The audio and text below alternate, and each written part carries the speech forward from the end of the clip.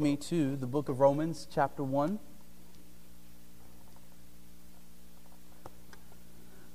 As we come tonight to our third and final message, Romans 1, 8 through 15. Romans 1, 8 through 15.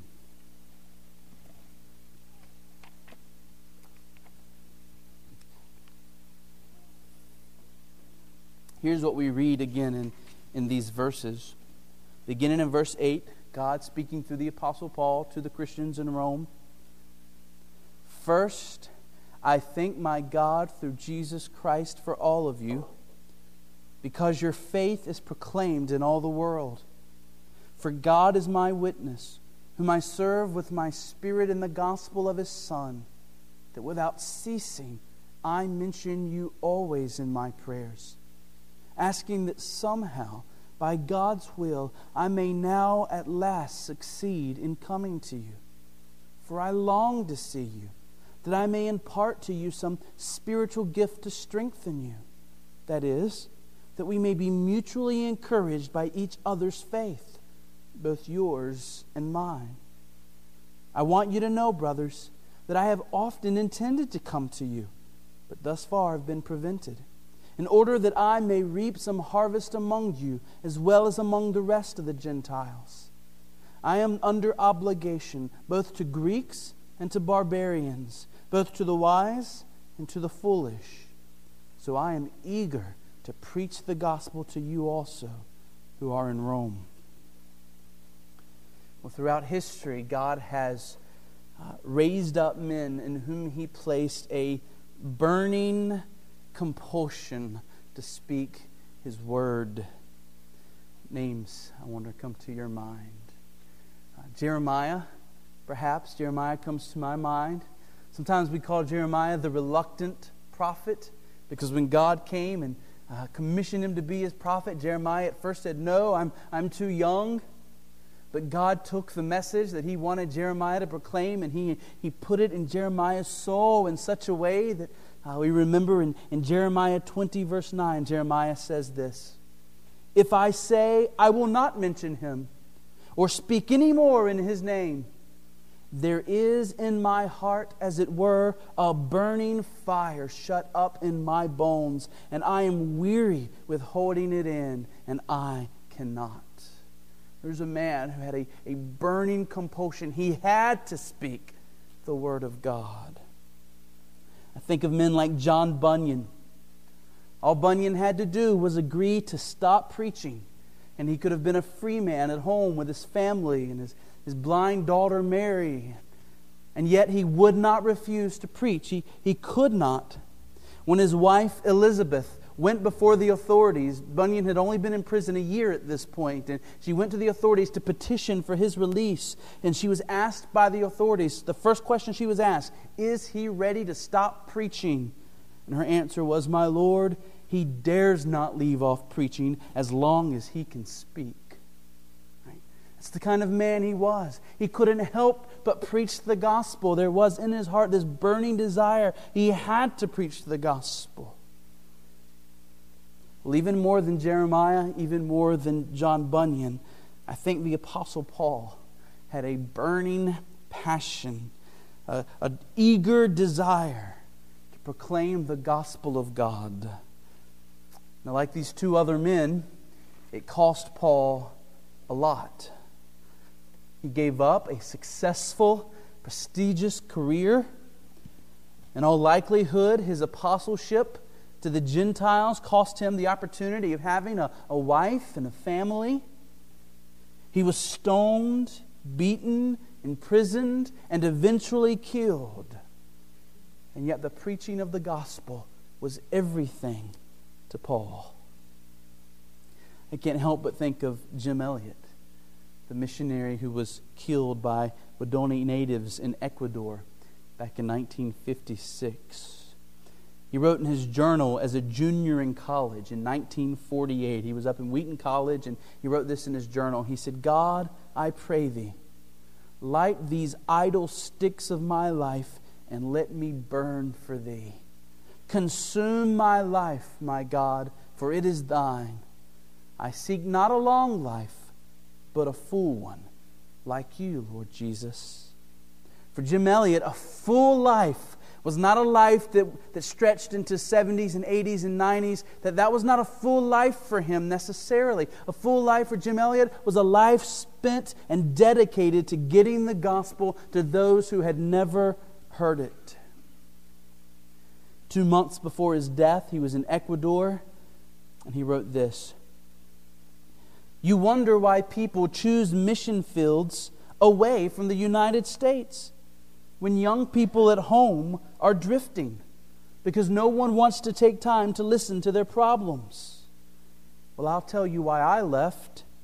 Because those stateside young people have every opportunity to study, hear, and understand the Word of God in their own language.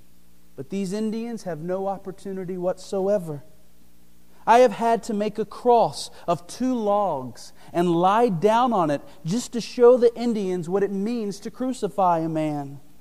When there is that much ignorance over here and so much knowledge and opportunity over there, I have no question in my mind why God sent me here.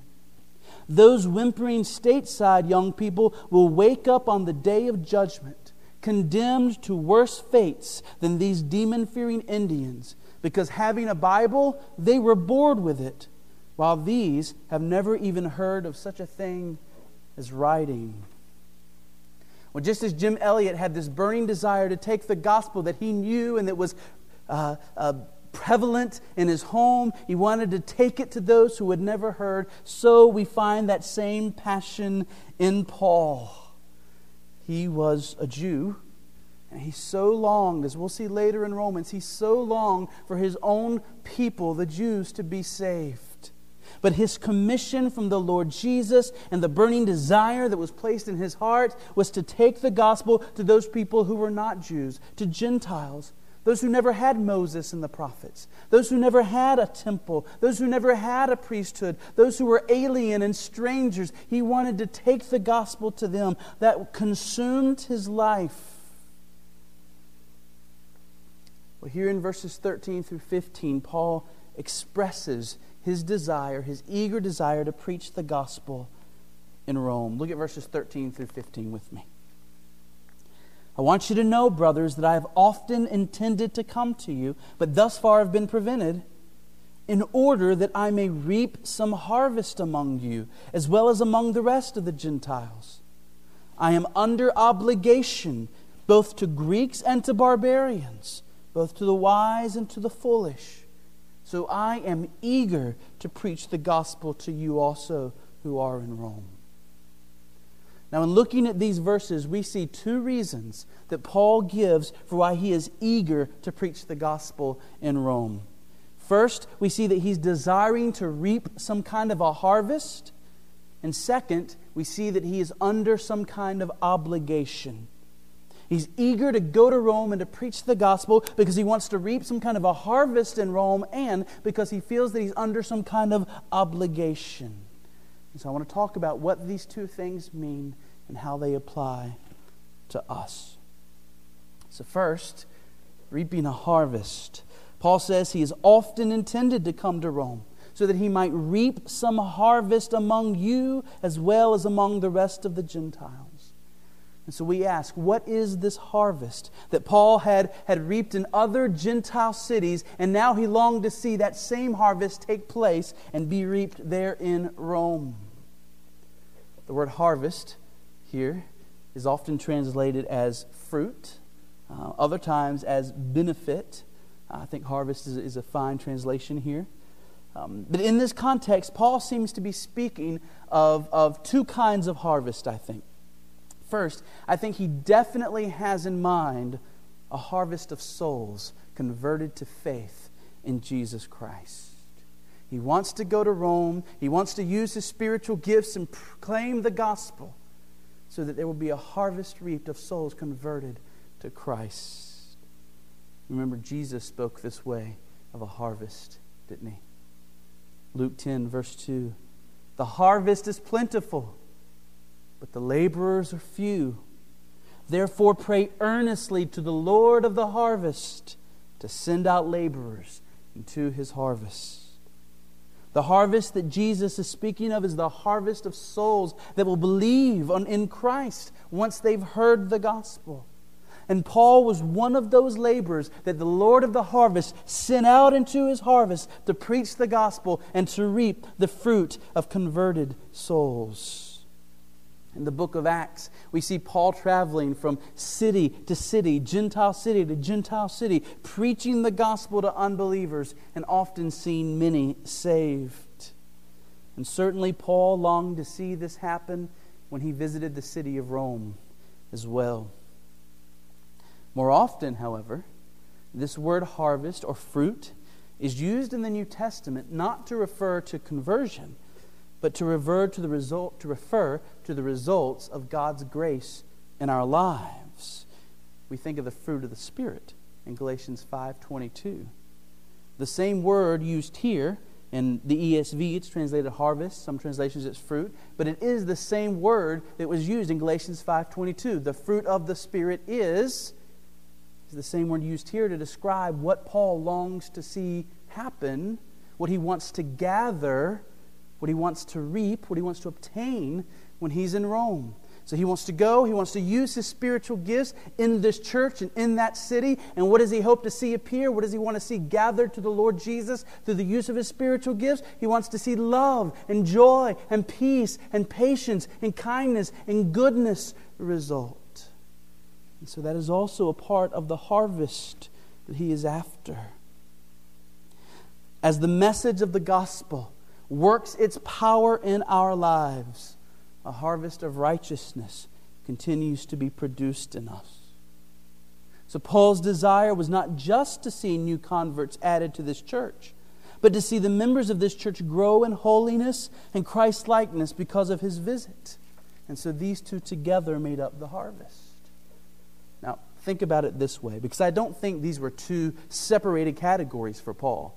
You know, we think about, all right, there's the harvest of a converted soul, and then there's the harvest of spiritual growth. But I think in Paul's mind, this was all one thing. So here's how I'm trying to get us to think about it.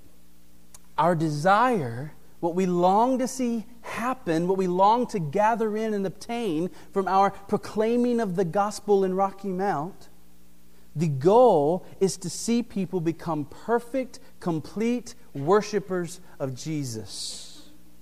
Now that begins at conversion. It continues through discipleship. And it ends when we are glorified at the coming of Christ. Ultimately, Jesus is the owner of the harvest. And ultimately, it is Jesus who is obtaining, who is reaping his harvest through his people. He has already begun to reap his harvest through the spread of the gospel, through both evangelism and then also through discipleship and spiritual growth. And that's all a part of this single process in which we are being brought to holy perfection and fit for heaven. And when Jesus comes back, he will fully gather all his church to himself. So we have these two that are this harvest. Conversion of souls, spiritual growth, righteousness being produced. The implication for us, I think, can be summed up in these two twin truths. One, as a church, we must never become so concerned with evangelism that we begin to think that that is the end-all and neglect discipleship. And as a church, we must never become so concerned with discipling the members that we have that we think that's the end-all and neglect evangelism. These two must constantly be together. Paul's desire was to preach the gospel in Rome so that there would be a harvest to Jesus, a harvest of souls growing in righteousness, converted to Christ, growing in Christ, being made ready for when Christ comes. And that should be our goal as well. Now, when I look at our church, and you may think differently than me on this, but when I look at our church, my assessment, I think we are more prone to the second of those. I think we are more prone to focusing on our Bible studies and our discipleship and the spiritual training of our members to the neglect of evangelism. Could it be that we have become so comfortable in our different Bible studies and prayer meetings that we've begun to lose our burden for the lost, and that our zeal for evangelism has begun to wane.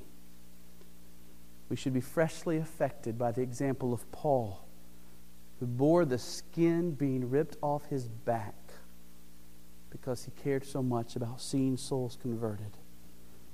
We should be affected by the example of our Savior, the Lord Jesus Christ, who gave himself on the cross so that we and all his bride would be saved and converted to him.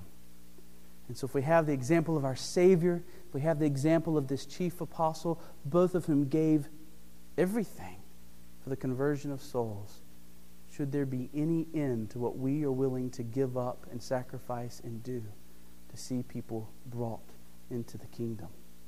We need to see their eagerness developed and growing in us. We must not be content with a baptistry that goes unused.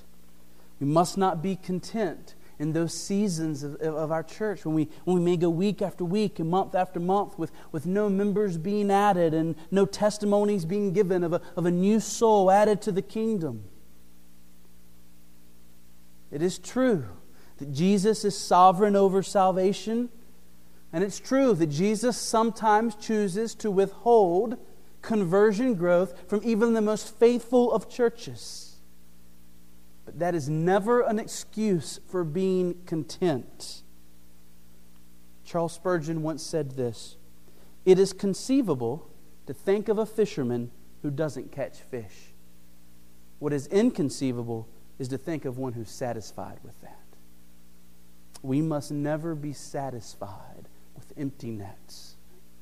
We should regularly examine ourselves during seasons of little conversion growth and ask, why is it that we see so few conversions to Christ? When my dad and I used to go fishing a lot when I was in high school, don't get to do it as much obviously anymore. We would go fishing. We're not the best, and we'd occasionally get our worm hooked in a tree or a bush or a dock. And we'd always joke, you can't catch fish without your bait in the water, right? It's the way it works. Well, similarly, I think we have to ask ourselves, could it be that one of the reasons that we're not seeing many conversions to Christ is because our bait isn't in the water? I don't mean to trivialize the gospel that way, but the gospel is the message that God uses to save. So if we're not getting the gospel out in meaningful ways, well, then we shouldn't expect to see people saved. And so we need to have a passion, the same passion of Paul that we've already seen in the first 7 verses of this letter, where Paul introduces himself. And what's he about? He's about the gospel. He's about getting the gospel out to the nations so that the obedience of faith will result to the praise of the name of King Jesus. That ought to be our passion. Have you shared the gospel this past week? Have you shared the gospel this past month? Talking about Jesus and the cross with those around us ought to be a daily, regular part of our lives. It should be natural to us. And if it isn't, we should pray and pray that God would make it natural to us and seek to become that kind of person to whom it is just natural to boast about our Savior to those around us. Charles Spurgeon is such a wonderful example of a pastor. I wish that God would be kind to grant me the kind of heart for lost souls that Charles Spurgeon had. He was teaching his students, these young pastors being raised up one day. He said this to his students. He said, "We must see souls born unto God. If we do not, our cry should be that of Rachel, 'Give me children or I die.' If we do not win souls, we should mourn as the husbandman who sees no harvest, as the fisherman who returns to his cottage with an empty net, or as the huntsman who has in vain roamed over hill and dale. Ours should be Isaiah's language, uttered with many a sigh and groan. Who has believed our report? To whom is the arm of the Lord revealed? The ambassadors of peace should not cease to weep bitterly until sinners begin to weep for their sins." Mount Hermon, we should not cease to pray, and maybe we should make it stronger than that. Maybe we should not cease to fast and pray and mourn and weep until we see the Lord beginning to add souls to the witness of this church. Let us not be satisfied. God has not called us to be here on this corner simply to disciple the members we have. He's called us to make a difference in this community in adding people to the kingdom by His grace. Paul longs to reap a harvest.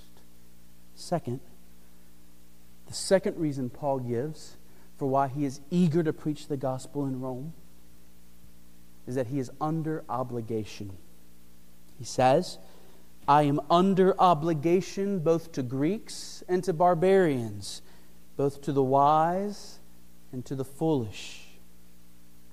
Now, Paul doesn't explain this obligation in this verse, and the commentators go everywhere with this. Every commentator seems to think there's a different obligation in view here. My personal view is that Paul is speaking here of his commission as an apostle. That when Christ appeared to Paul and made him the apostle to the Gentiles and told him to preach repentance and to establish churches among Gentile cities, that commission was given to Paul, and now he is under obligation to preach the gospel to Gentiles, any and all Gentiles, regardless of whether they're Greek or barbarian, regardless of whether they're wise or foolish. He's to be indiscriminate in his proclaiming to the Gentiles. He is under an obligation to get the gospel to the pagan peoples of the world. The gospel is for all men, and Paul's apostolic obligation to Christ is to preach the gospel to all men. You see the word Greeks?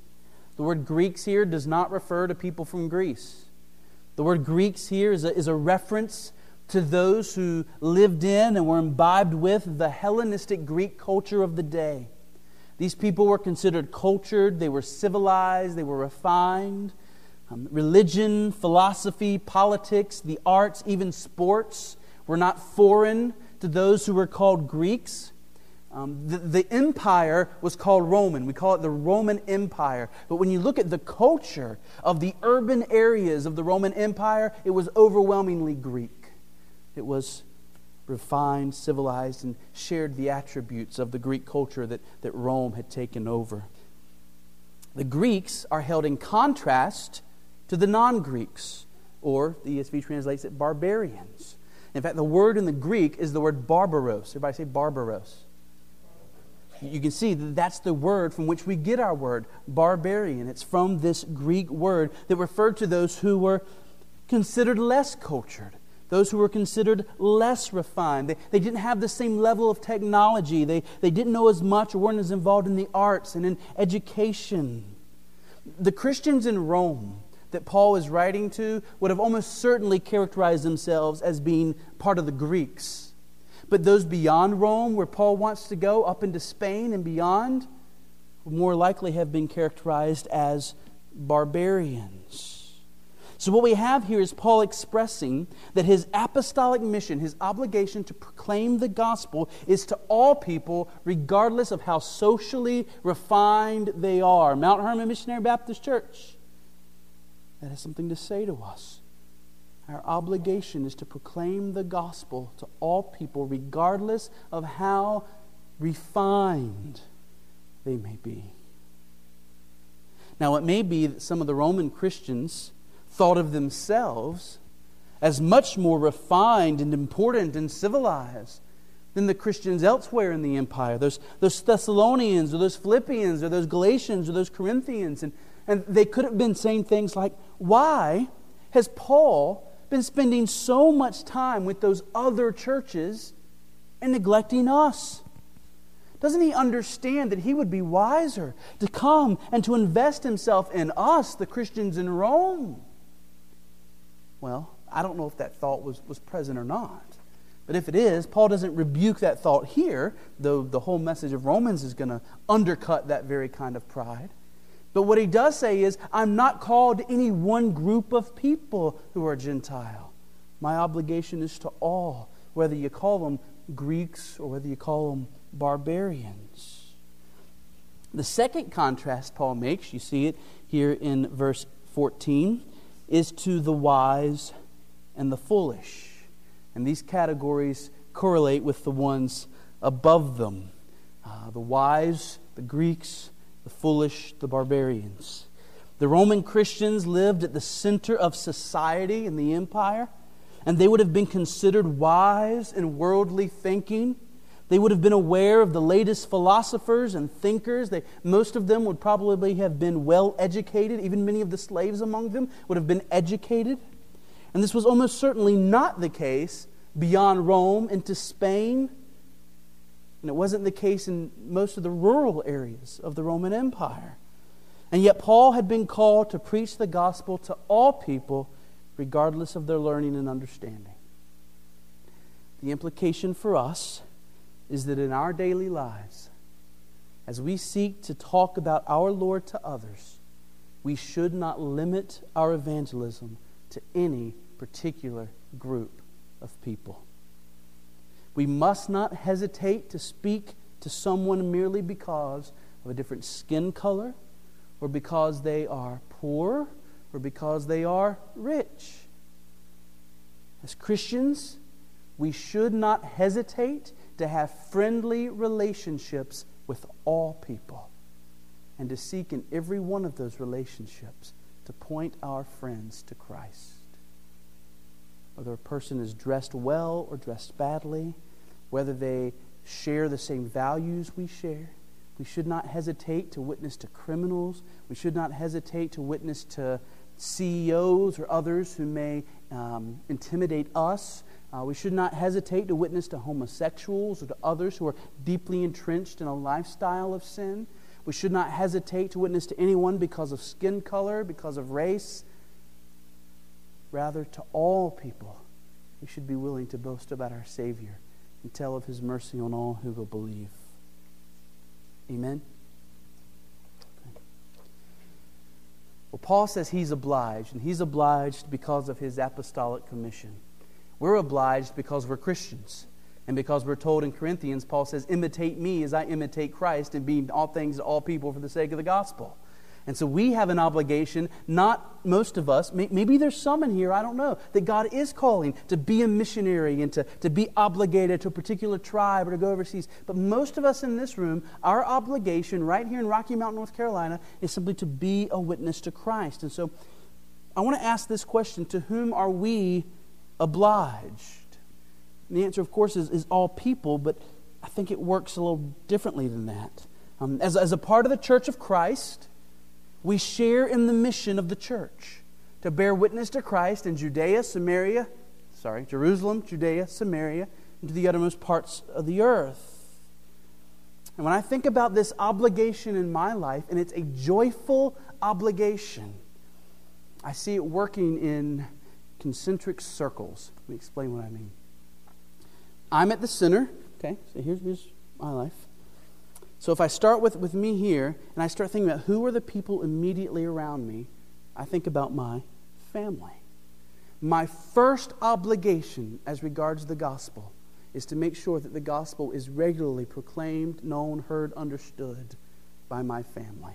Before my obligation to the nations, before my obligation to Mount Hermon, before my obligation to my community, is my obligation to my wife and children, to make sure that they know and hear the gospel regularly. The Bible leaves no doubt that I have that obligation.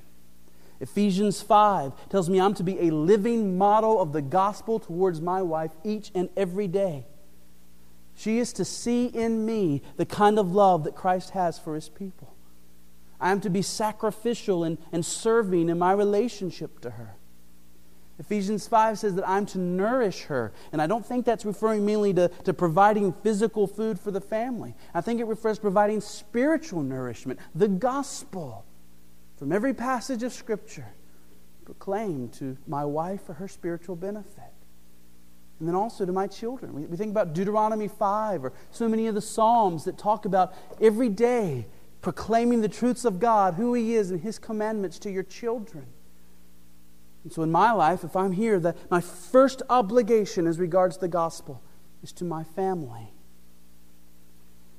Now, in my life, you think about your life, what it would look like for you, it might be a little different, but in my life, the next circle after my immediate family would be my church family. because my calling is a pastor, and also because I'm a church member. Because I'm a church member, I've made a commitment, a covenant to you, to be a means of grace in your life.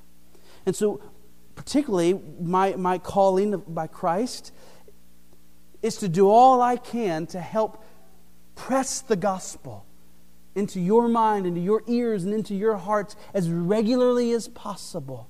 I have an obligation to my family's spiritual well-being first, and then to the spiritual well-being of this church, to bring the gospel to you week in and week out, praying that the Lord will produce harvest among you.